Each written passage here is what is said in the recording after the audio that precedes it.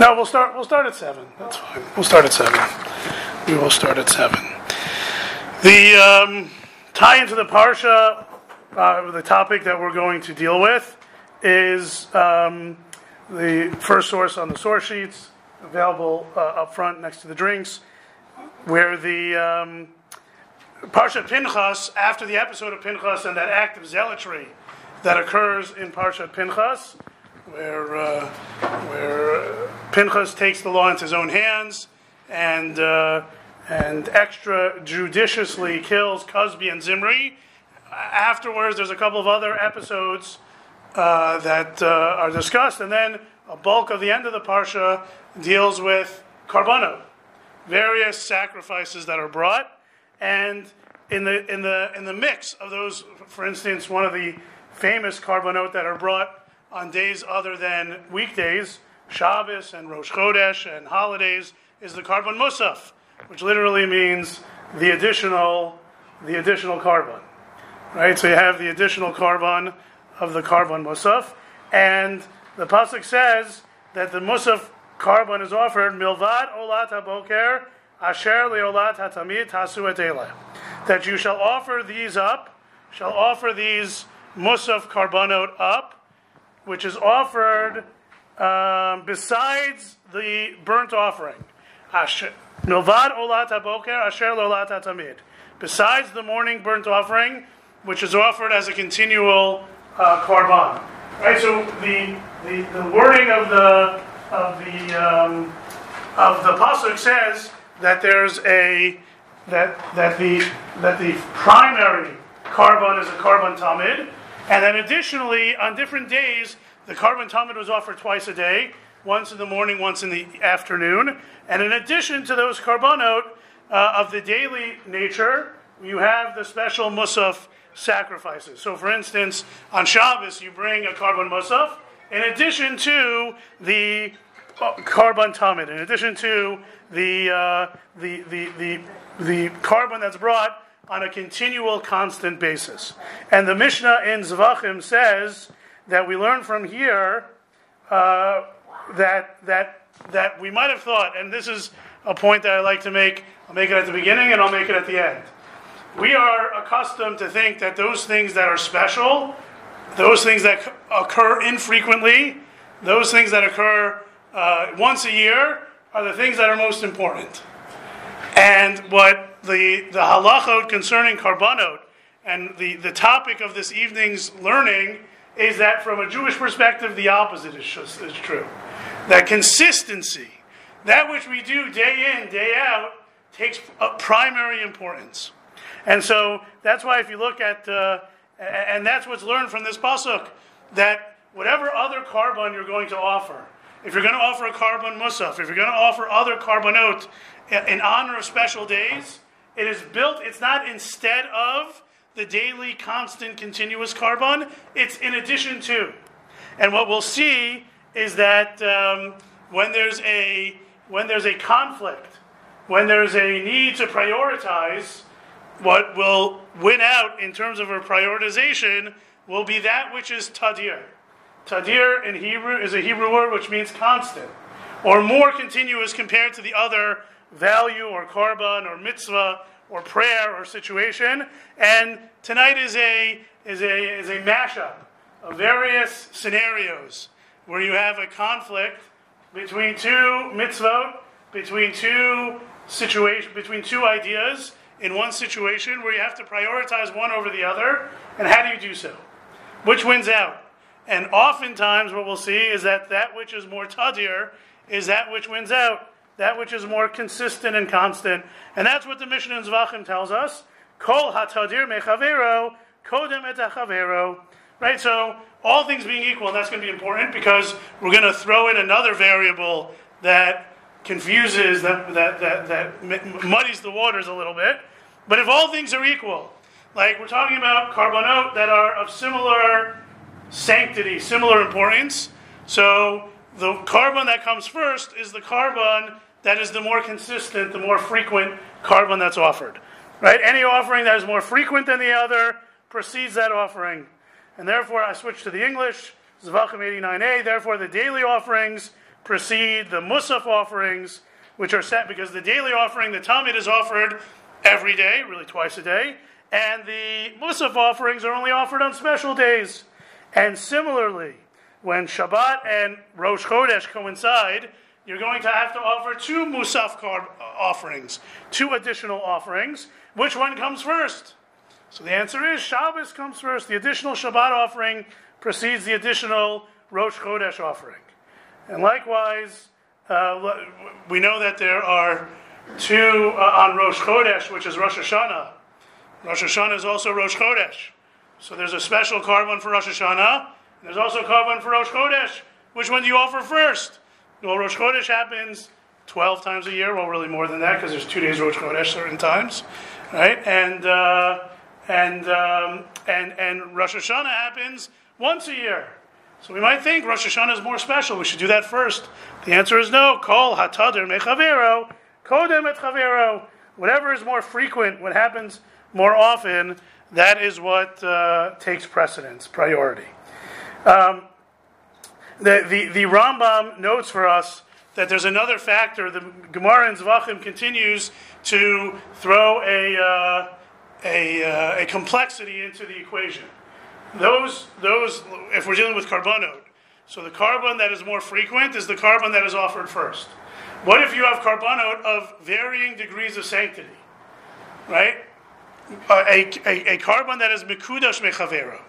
We know that if you in the morning, right after the morning brachot, there's a section of carbonot, and in that section of carbonot, there's a paragraph. There's a chapter of Mishnayot called Ezo Mekomon Shel Zvachim. It talks about many of the carbonot that are offered, and different carbonot have a different degree of sanctity, as is evident from how many sprinklings of blood is required on the mizbeach of that sacrifice.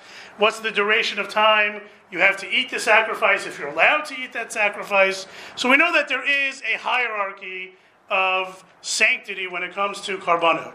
What if you have two carbonot that vary in terms of their sanctity? So the Mishnah doesn't use this language, but the poskim and the commentators use this language, just as kol hatadir mechavero kodem et chavero, the first words of the Mishnah in Zvachim, just as we said that which is more frequent is that which gets priority, so too kol hamekudash mechavero kodem et chavero. We don't that language is not in the Gemara, but it is in the Rambam, right? That anything that is, if we look at the third source, the Rambam in the laws of Tamidim, which are the laws of Karbanot, says kol hatadir mechavero kodem et chavero, which is a direct quote from the Mishnah above. The more frequent ritual, or specifically carbon in this case, is that which comes first. V'chein kol hamekudash mechavero kodem et chavero. Also, all things being equal, but if we're dealing with carbonot, but one carbon is ranked as being more holy, right? As being more sanctified, that is the one that comes first, right? If you look in the Rambam, it's the third English line. I gave you just a snippet of the Hebrew and the entire halacha in the English.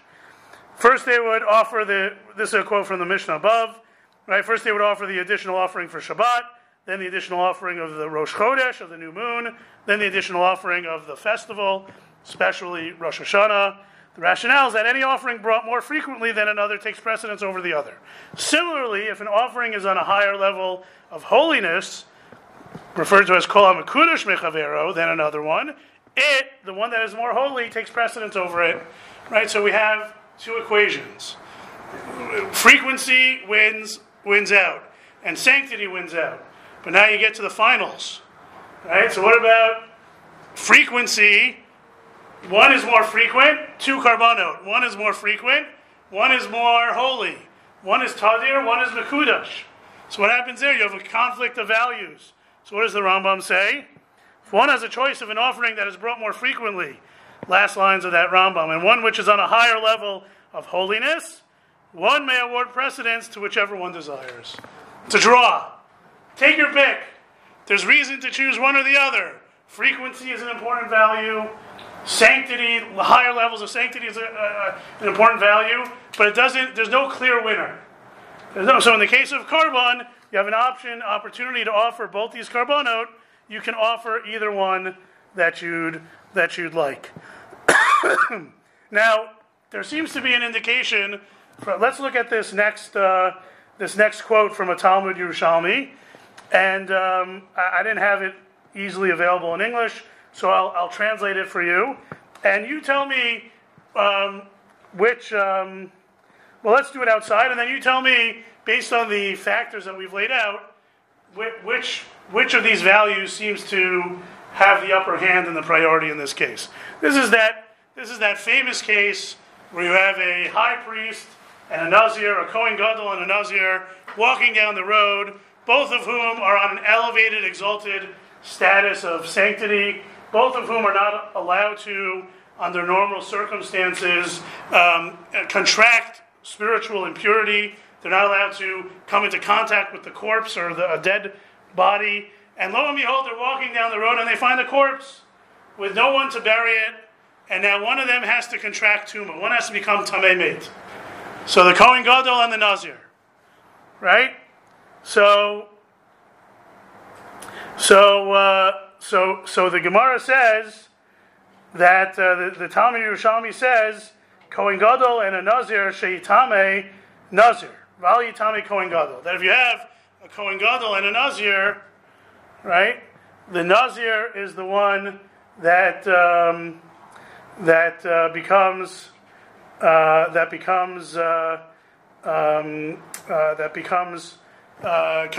contracts spiritual impurity. Is that because the spiritual is a little bit lower than Well, let's think about it. If we're looking at the paradigm of one being more frequent and one being more holy, how does that match up here? Which one remains a status? Which one has an elevated status of kedusha? The Kohen Gadol or the Nazir? Well, It's supposed to be equal. That's the reason why we have a Nazir. no. But what about close relatives? What does a Kohen Gadol contract for tuma for a close relative? The answer is yes. Right, his children, right, his parents, etc. A Nazir not. So it is. The Nazir is on a higher spiritual level from the perspective of contracting tumat meit, and therefore from that value the Nazir should not contract it, and the Kohen Gadol should. On the other hand, who is more frequently the status? A Nazir is anybody, but how long is it? A Stam Nazir is 30 days. 30 days, a shorter period of time, correct. The Kohen Gadol is more long. So which one wins out? So we say on the underlined lines, Tadir u'mekudash, Tadir kodem, that if you have this conflict between something which is ongoing and something which is on an elevated status, the frequency is that which wins out. Frequency is king. Constancy, consistency is that which wins out. So although the Rambam seems to say that it's a draw, the difference between Tadir and Mekudash, nonetheless, there seems to be indications elsewhere, for instance, this Gemara, this Talmud Yerushalmi and Nazir, that when there's a face-off between values of something which is elevated in sanctity versus something that is elevated because of its frequency is more important. And we have there's a number of interesting derivations and permutations of this that we're going to go into. But first, let's try to define our terms of what it means to be Mekudash. What exactly does it mean to be an elevated status of sanctity? Right? We've given one example, but is there a broader definition that could be applied in other circumstances? So, for instance, Rabbi Akiva Eger, in the third to last source, talks about a scenario of a conflict, or not really a conflict, but you have two obligations placed on a person, and the question is, which one does he or she fulfill first? Right? In this case, it's let's read it in the Hebrew. Achal davar, a person eats something, he didn't wash, but he eats something. And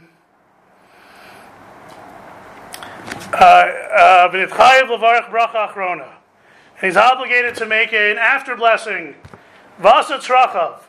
And before he made the after blessing, the person went to the bathroom. So now they have an obligation to make a asher yatzar and an after blessing.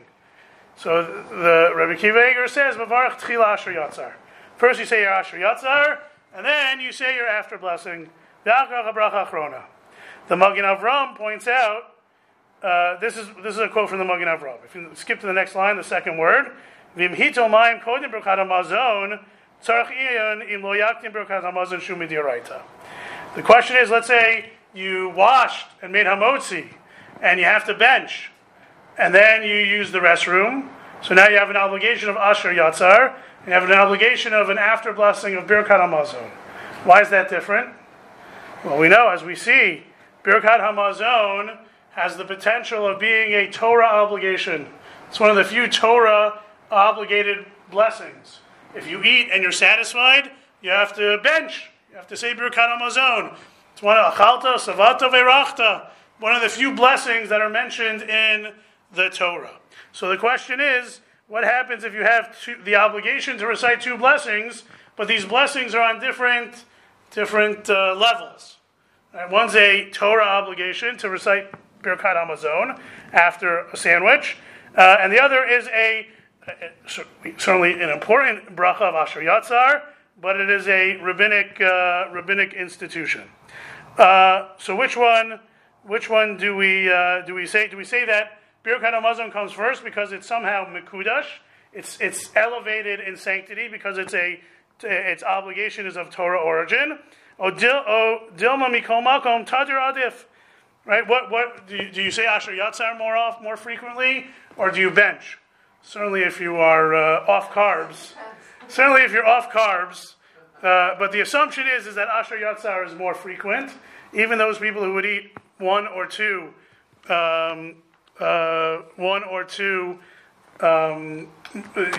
bread meals a day, there'd be more opportunities for Asher Yatzar.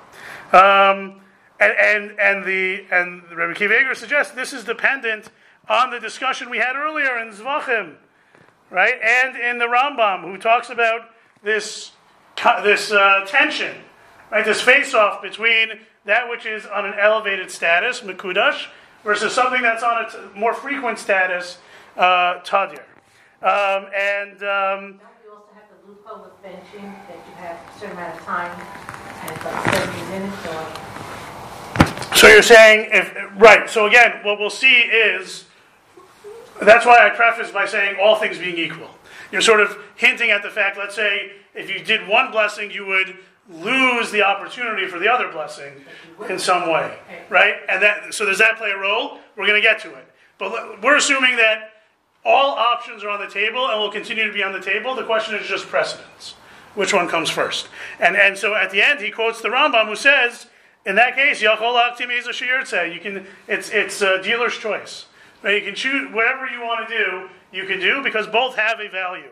One is, Birkat Hamazon has a value because it's of a Torah origin, and Asher Yatzar has a value, although it's of rabbinic origin, nonetheless, it's more frequent, it's tadir, and therefore you can choose either one that you like. But here we see that an expression of Mekudash, of something being on an elevated status, according to Rabbi Kiva Eger, is that its origin is of Torah origin, as opposed to many of the other brachot, which are of rabbinic origin. Here's an interesting face-off. By the way, not everyone agrees to Rabbi Kiva Eger. Some suggest that you can't really talk about mekudash, something being of an elevated status, when you're talking about Torah obligations versus rabbinic. That compared to Torah obligations, rabbinic are on a status of reshut. I'm not going to get into it, but Rabbi Kiva Eger is an interesting approach and helps us concretize what the Rambam had mentioned before. Another face-off, second to last source on side number 1, tefillin versus mezuzah. We know that both are written on a scroll, on a parchment. by a scribe in a specific fashion, and both cost money. Right? Let's say you can't afford both. Which one do you do?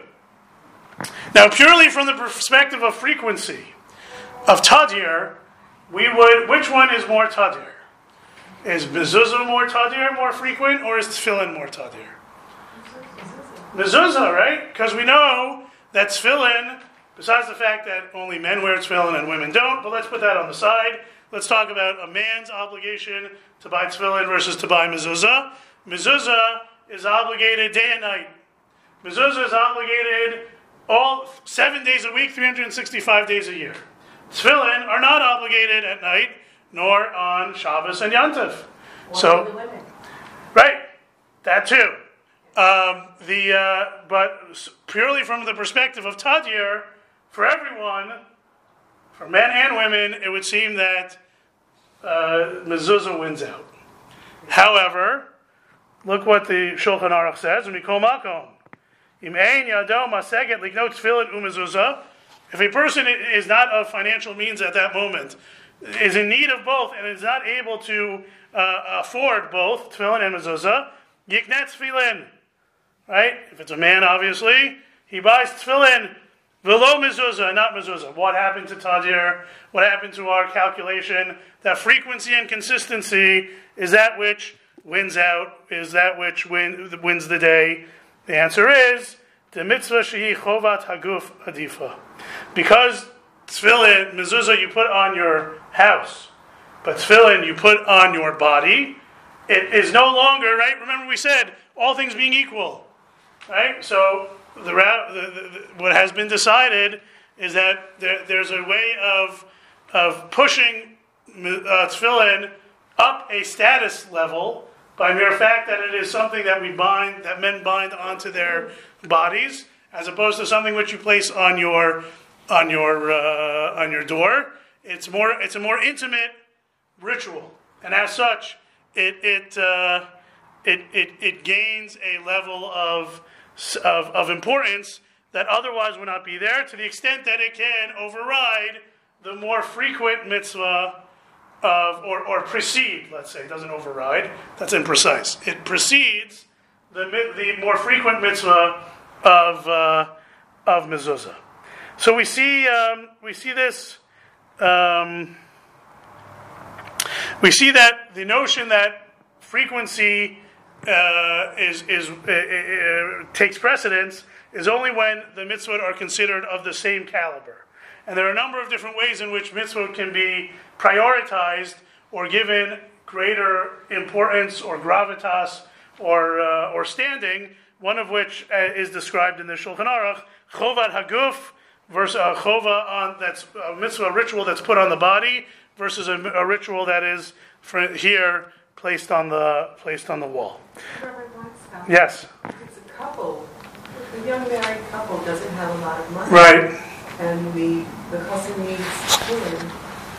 Does the wife acquiesce and agree to... Well, the question would become, whose money is it? Oh, it's joint. It's joint. Right? That's a good question. It would seem.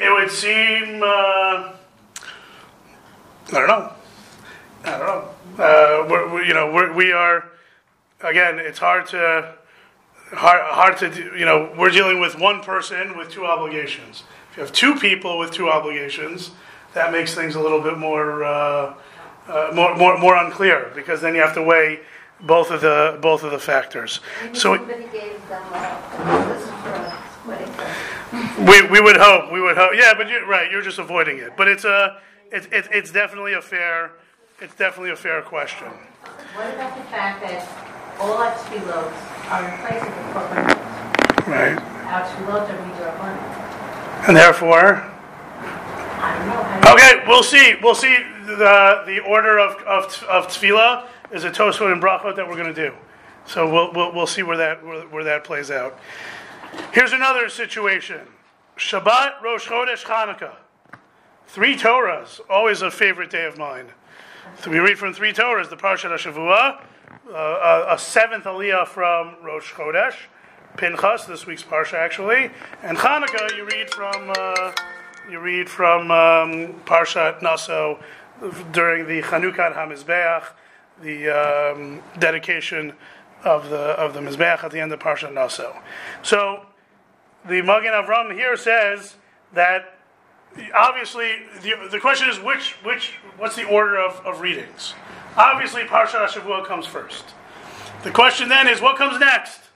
So we quote the Shulchan Aruch that says Basheni from the second Torah, Korei Echad B'Shal Rosh Chodesh. You read one Aliyah for Rosh Chodesh, and here the Magen Avram says Ditadir Kodem, that what is more frequent, the Rosh Chodesh reading or the Chanukah readings? Rosh Chodesh, right? There's more Rosh Chodesh readings than there are Chanukah readings, and that's why therefore it's more frequent. That formulation may come up into question, but let's deal with it for now. But the Magen Avram continues and suggests Maftir. What about the Maftir? Right? You read the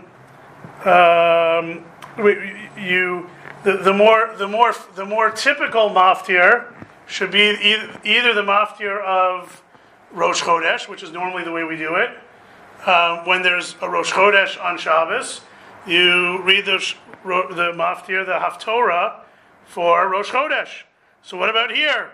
So here the Magen Avram says, even though we give priority to the Torah reading for Rosh Chodesh, when it comes time to read the Haftorah, the selection from the prophets, we choose the one that is more related to Chanukah. Right? So Chanukah wins out. And why? So the Magen Avram gives us another rule to utilize when we're trying to figure out the rankings in these matchups, right? Because when we say Tadir Kodem, when we say that frequency takes priority, takes precedence, Hainu lahakdim, avalidchot Pirsumei Nisa adif. When we talk about frequency taking precedence, it's specifically precedence, meaning when the other one will be read, or the other value will be expressed, not when the other value will be displaced. Right? You can only, in the case of the Torah readings, the question is which one comes second, but the other one will be read third. Right? So Rosh Chodesh comes first because Chanukah can then be read third. Second, Rosh Chodesh can be second because Chanukah can then be read third. But in the case of the Maftir, the case of the Haftorah, the section of Navi, you're only going to read one, and you're not going to read the other. So when we talk about Tadir being Kodem, frequency takes priority. Priority means the other one is going to find expression. If it's not going to find expression, then the rule is not applicable. And therefore you can. There are other factors that'll go into which Haftorah is being read.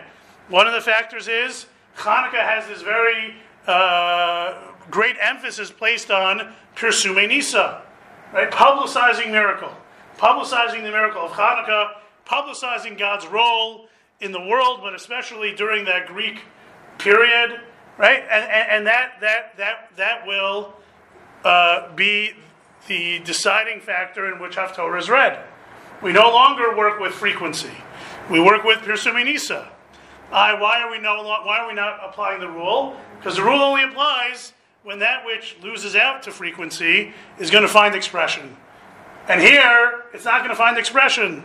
You're going to read both the Rosh Chodesh reading and the Chanukah reading. You're only going to read one Haftorah, and therefore the whole factor of Tadir, of frequency, is no longer the only consideration or even the primary consideration, or the consideration that wins out.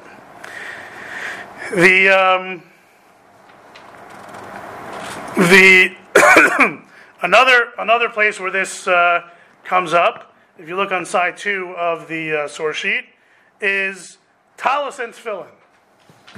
Right? For men are obligated to pray weekdays with talis and tefillin in the mornings, and the question is, which one do you put on first? Right? So we already said that tefillin is less frequent than talis. Right? A man wears a talis on Shabbos and Yom Tov. He doesn't wear tefillin. But we already saw, right, that maybe tefillin has an added value to it because you wrap it on your body. Well, talis also you wrap on your body, but the Gemara doesn't talk about talis in that way. But we see that it actually plays out the way we would have expected, right? So you see on the top of page 2, achar shalavash talit mitzuyatz yaniach tefillin. So first you put on a talis, and then you put on tefillin, right? And that makes sense based on what we know. Based on what we know that tadir v'sheino tadir, talis is worn every day, tefillin is worn almost every day, all weekdays, and therefore talis first. The Ramah adds a caveat, an important factor to keep in mind, that tadir v'sheino tadir, that frequency takes priority when the other mitzvah or korban or ritual is available at the same time. When both are available at the same time. However, what if you have tefillin in front of you and he doesn't have his talis? Does he have to wait for his talis in order to put on tefillin? So there we say no. Right? Because again, the matchup where frequency wins out is where all things being equal, part of that equality is that they're both in front of you. And that's what the Ramah says. The notes, Ramoshe Isserlis, the notes on the Shulchan Aruch, says, Miu in tefillin mezumanin biyado. If you have tefillin and ready on hand, vein lo tzitzit, and you don't have a talis, ein sarech lahamtin al tzitzis. You don't wait for your talis. El miniach tefillin ukishemivian talis ma'atzvo. Put on your tefillin, and when talis becomes available, you wear your talis. So here's another factor as we paint the picture of what it really means that frequency wins out. Again, it's in broad strokes, all things being equal, but the detail here is that if the frequent item or ritual is not available at the same time as the less frequent one is, we don't delay. We put on the tefillin. So even if it means putting on the talis a little bit later, even if the talis is considered the more frequent of the mitzvot. Another situation where this comes up is on Sukkot. On Sukkot, when it comes to shaking the mitzvah of lulav. The mitzvah of lulav compared to the mitzvah of prayer. Which one is more frequent? Prayer. Prayer is every day. Every day. Lulav is 7 days, and that's reflected in the Shulchan Aruch when we say the second source on the side too, shacharit, in the morning, achar chazarat tefillah, after the chazan's repetition of the Amidah, notzlin alulav mevarchin. That's when you take the lulav, you make the bracha on it, and you shake it. You say al netilat lulav on the first day, the first time you take it that year. You say shechianu. And then Gomri Mahalel, and then you say full Hallel every day of Sukkot. It's also convenient because we know that Hallel should be recited with your lulav and etrog, right? So the timing is correct, and it's and thematically it works. The timing is correct because tefillah, prayer, is more frequent, and frequency takes priority. So you should pray first. Then you take your lulav. Prayer, essential prayer is Shmona Esrei, and when you're in a minyan, it's the repetition of the Amidah, Shmona Esrei as well.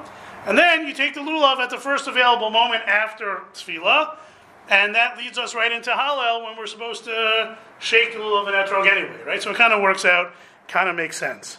There is a practice to ignore frequency and to take lulav and esrog at an earlier moment, before davening, right? And this is reflected. The Bikurei Yaakov, which is a commentary on the Shulchan Aruch on this halacha, points out that already the Bach, who was who precedes the Shulchan Aruch, he comments on the Tur. He says.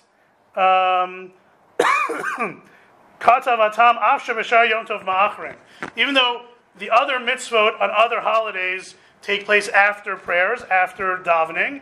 But Sukkot, mashkimin, or even if normally on Yom Tov you would daven a little later, on Sukkot you would daven, get up early, mishum zrizin magdimin lamitzvat lulav.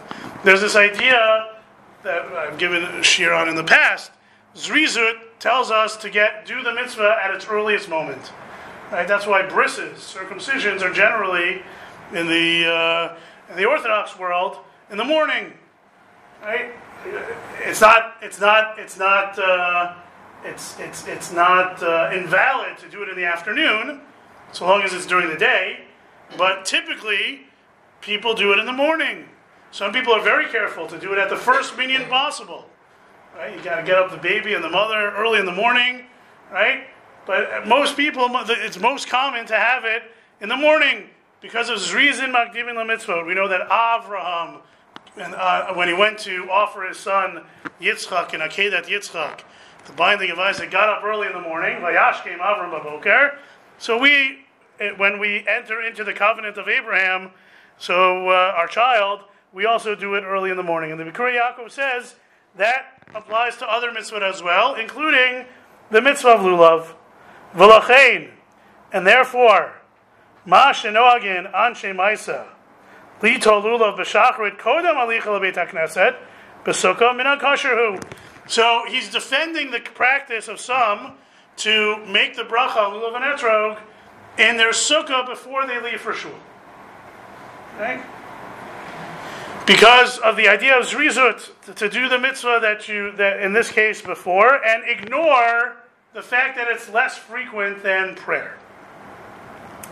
And he says that it's a minhag kosher, it's a viable and respectable custom. Lo bilvad me'atam da'al pi hakabala lito lulav b'sukkah, because there's a couple of factors going on here. Number one, there was a Kabbalistic idea of connecting the mitzvah of lulav with the mitzvah of sukkah. And unlike us here in Hollywood, most shuls didn't have a sukkah. It was people's homes that had a sukkah. There are locations, my brother lives in Manhattan, most shuls have a sukkah and most people don't have a sukkah. But historically, most people had a sukkah, most shuls did not have a sukkah. So if you wanted to shake lulav and etrog and fulfill this Kabbalistic hiddur on the mitzvah, to do it in the sukkah with your lulav and etrog, you'd have to do it at home. But he says beyond that, there's also the fact that elagam came mitam zrizin makdim in the mitzvah, but also because of this idea that there's a value in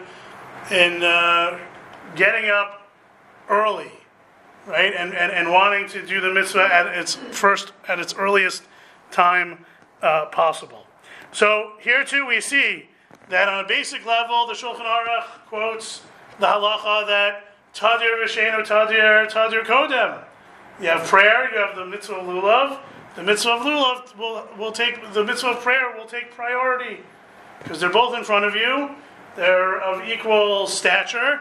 Do the mitzvah of tefillah first. But then the commentary tells us that the other way may also be legitimate because of these other factors. I wonder if the fact that we have a sukkah on premises, so you can do it after tefillah, before Hallel, although it's going to be a problem now because the door that everyone likes to use is now for emergency exit only. We're going to have to go back to the Bikurei Yaakov, and if you want to, you can go all the way around. But anyway, so here too, we're being consistent, but with a caveat. The consistency is that frequency wins out. The caveat being, unless there's another factor to consider when it comes to the less frequent mitzvah.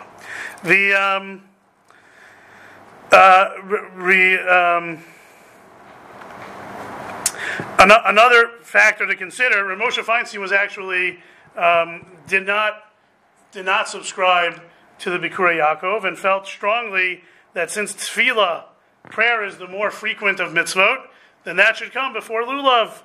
And Rav Asher Weiss in an article points out that if you're going, it's true that prayer is an obligation that's more frequent.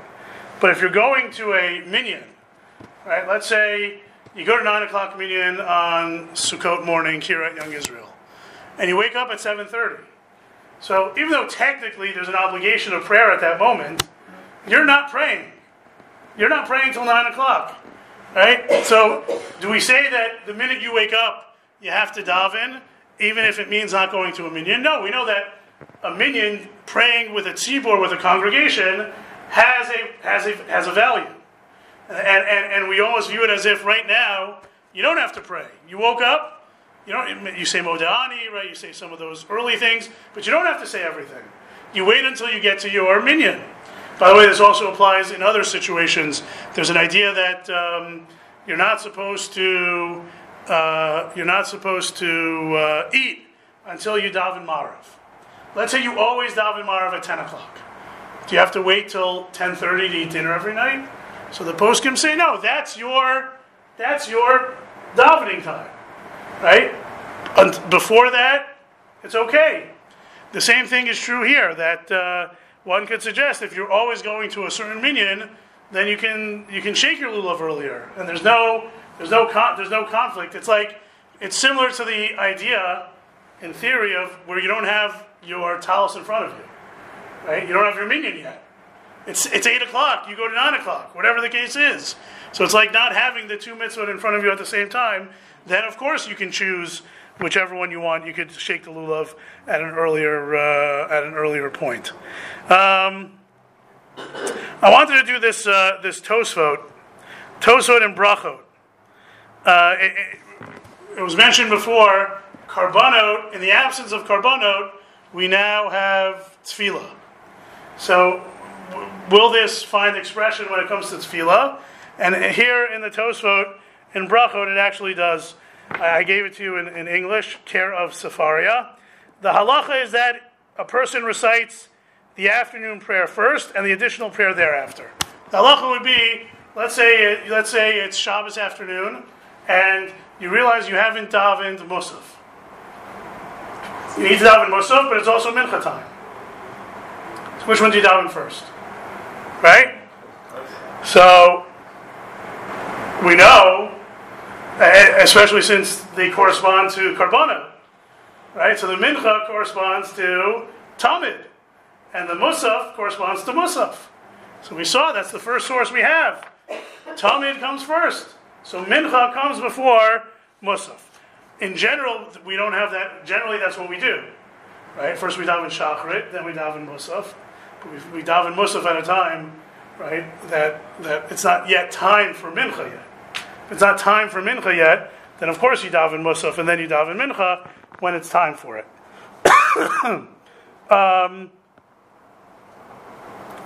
Right. So let's go. Let's skip to the bolded words on the fifth line. Last word.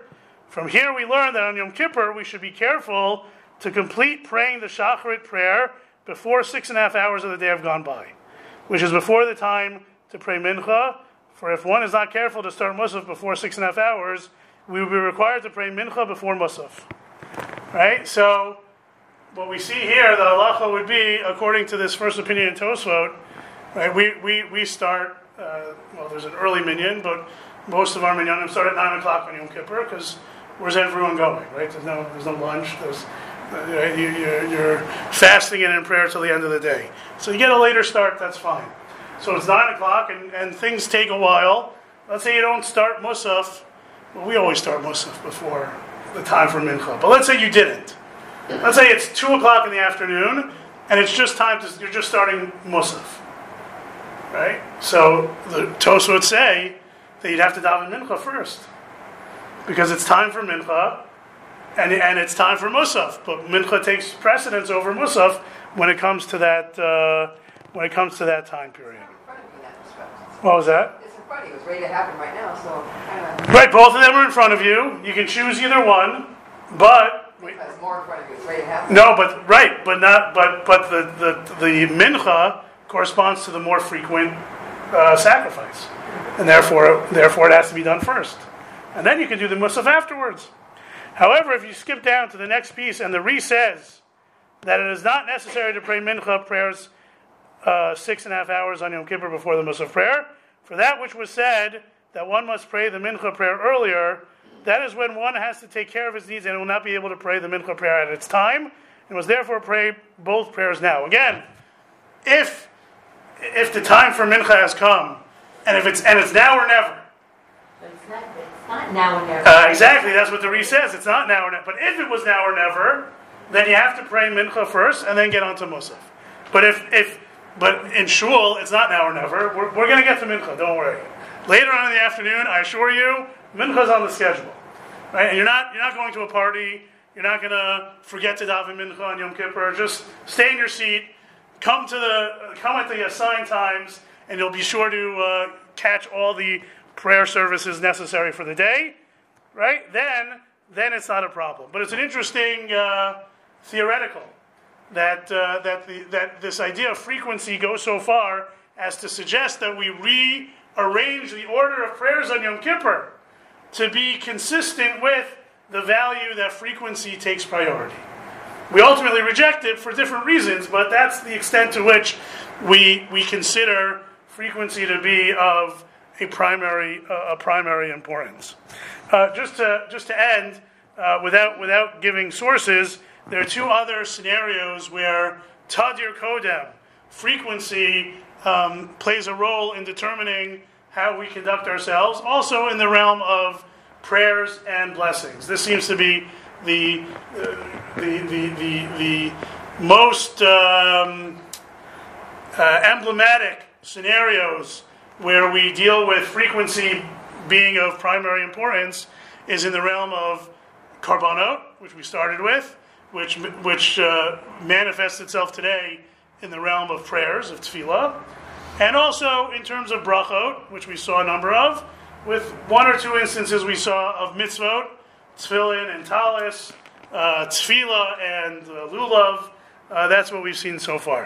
So an interesting question comes up a couple months from now, when it's Rosh Chodesh Elul, and you start saying LeDavid at the end of Shachrit and Marav, and you also at the end of Shachrit say the special chapter of Tehillim for Rosh Chodesh, right? Barchi Nafshi. The question is, which one comes first? What was that? Why? Because you're saying it 60 Okay. times. The David Hashem Ori is said for Rosh Hashanah to Shmini Atzeret. 80 times. And Baruch Nafshi is said 12, 18 times. Right? Interesting question is asked. How do we view, what is the definition of Tadir? Does it mean quantity or frequency over the course of the year? Right? So that is an interesting curveball. That's so the Mata Ephraim, for instance, says you say Baruch Nafshi first, and then you say LeDavid, because you say Baruch Nafshi all year long, and you say LeDavid less than 2 months in a concentrated fashion, but less than 2 months. Others disagree. The Shagas Aryeh seems to say otherwise. That Tadir is quantity. Whenever you say most, that's what is considered Tadir. But the Mata Ephraim, at least in this case, says what's considered Tadir is not what you do more times, but that what you do more consistently. Right? Is it quantity or consistency? And consistency over the course of the year, Baruch Nafshi is more consistent.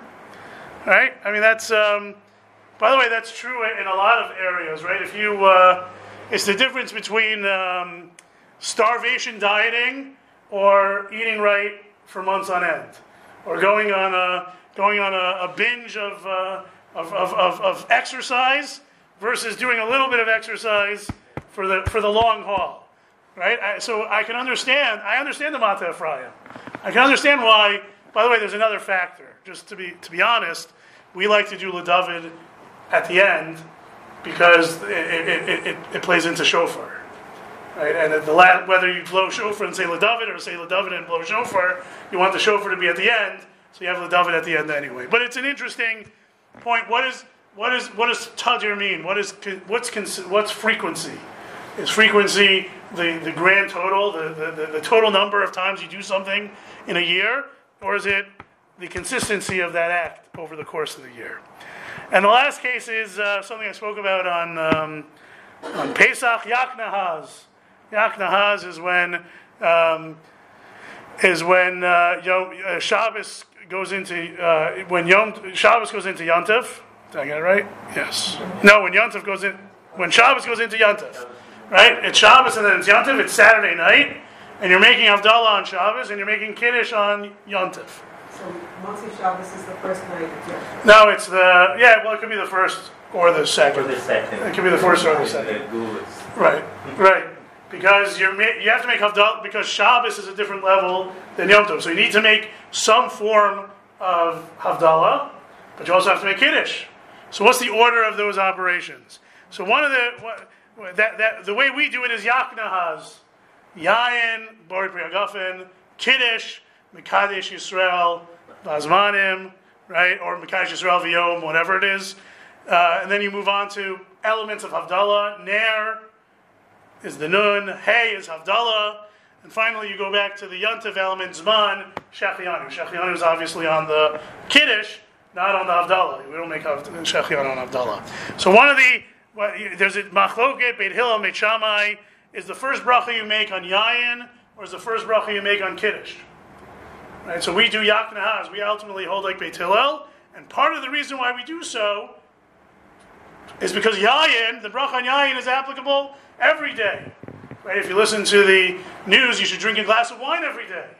Right? Red wine every day, a little bit of chocolate, a little bit of red wine. That's what they say this week. Let's see what they say next week. But Yayin is a bracha that's applicable every day. Kiddush is a bracha that's only applicable sometimes. So that's the tadir. That's the more frequent bracha is Yayin, and therefore Yayin is the first bracha in Yak Nahaz. And so I would just end with where we began, that this idea that Tadir Kodem, that this idea that frequency is that which is most important, it takes precedence, it takes priority, except when it doesn't. And I hope you've enjoyed our little scenarios of when it doesn't take priority and why that might be. But fundamentally, frequency, consistency, constancy in our lives is what halacha finds to be most admirable. It's what halacha finds to be most important and what wins out over any special, unique situation. Unique situations are great, they're fun, they're memorable, but Tadir Kodem, that which is frequent and consistent and constant, is what is most admirable and wins out in these scenarios.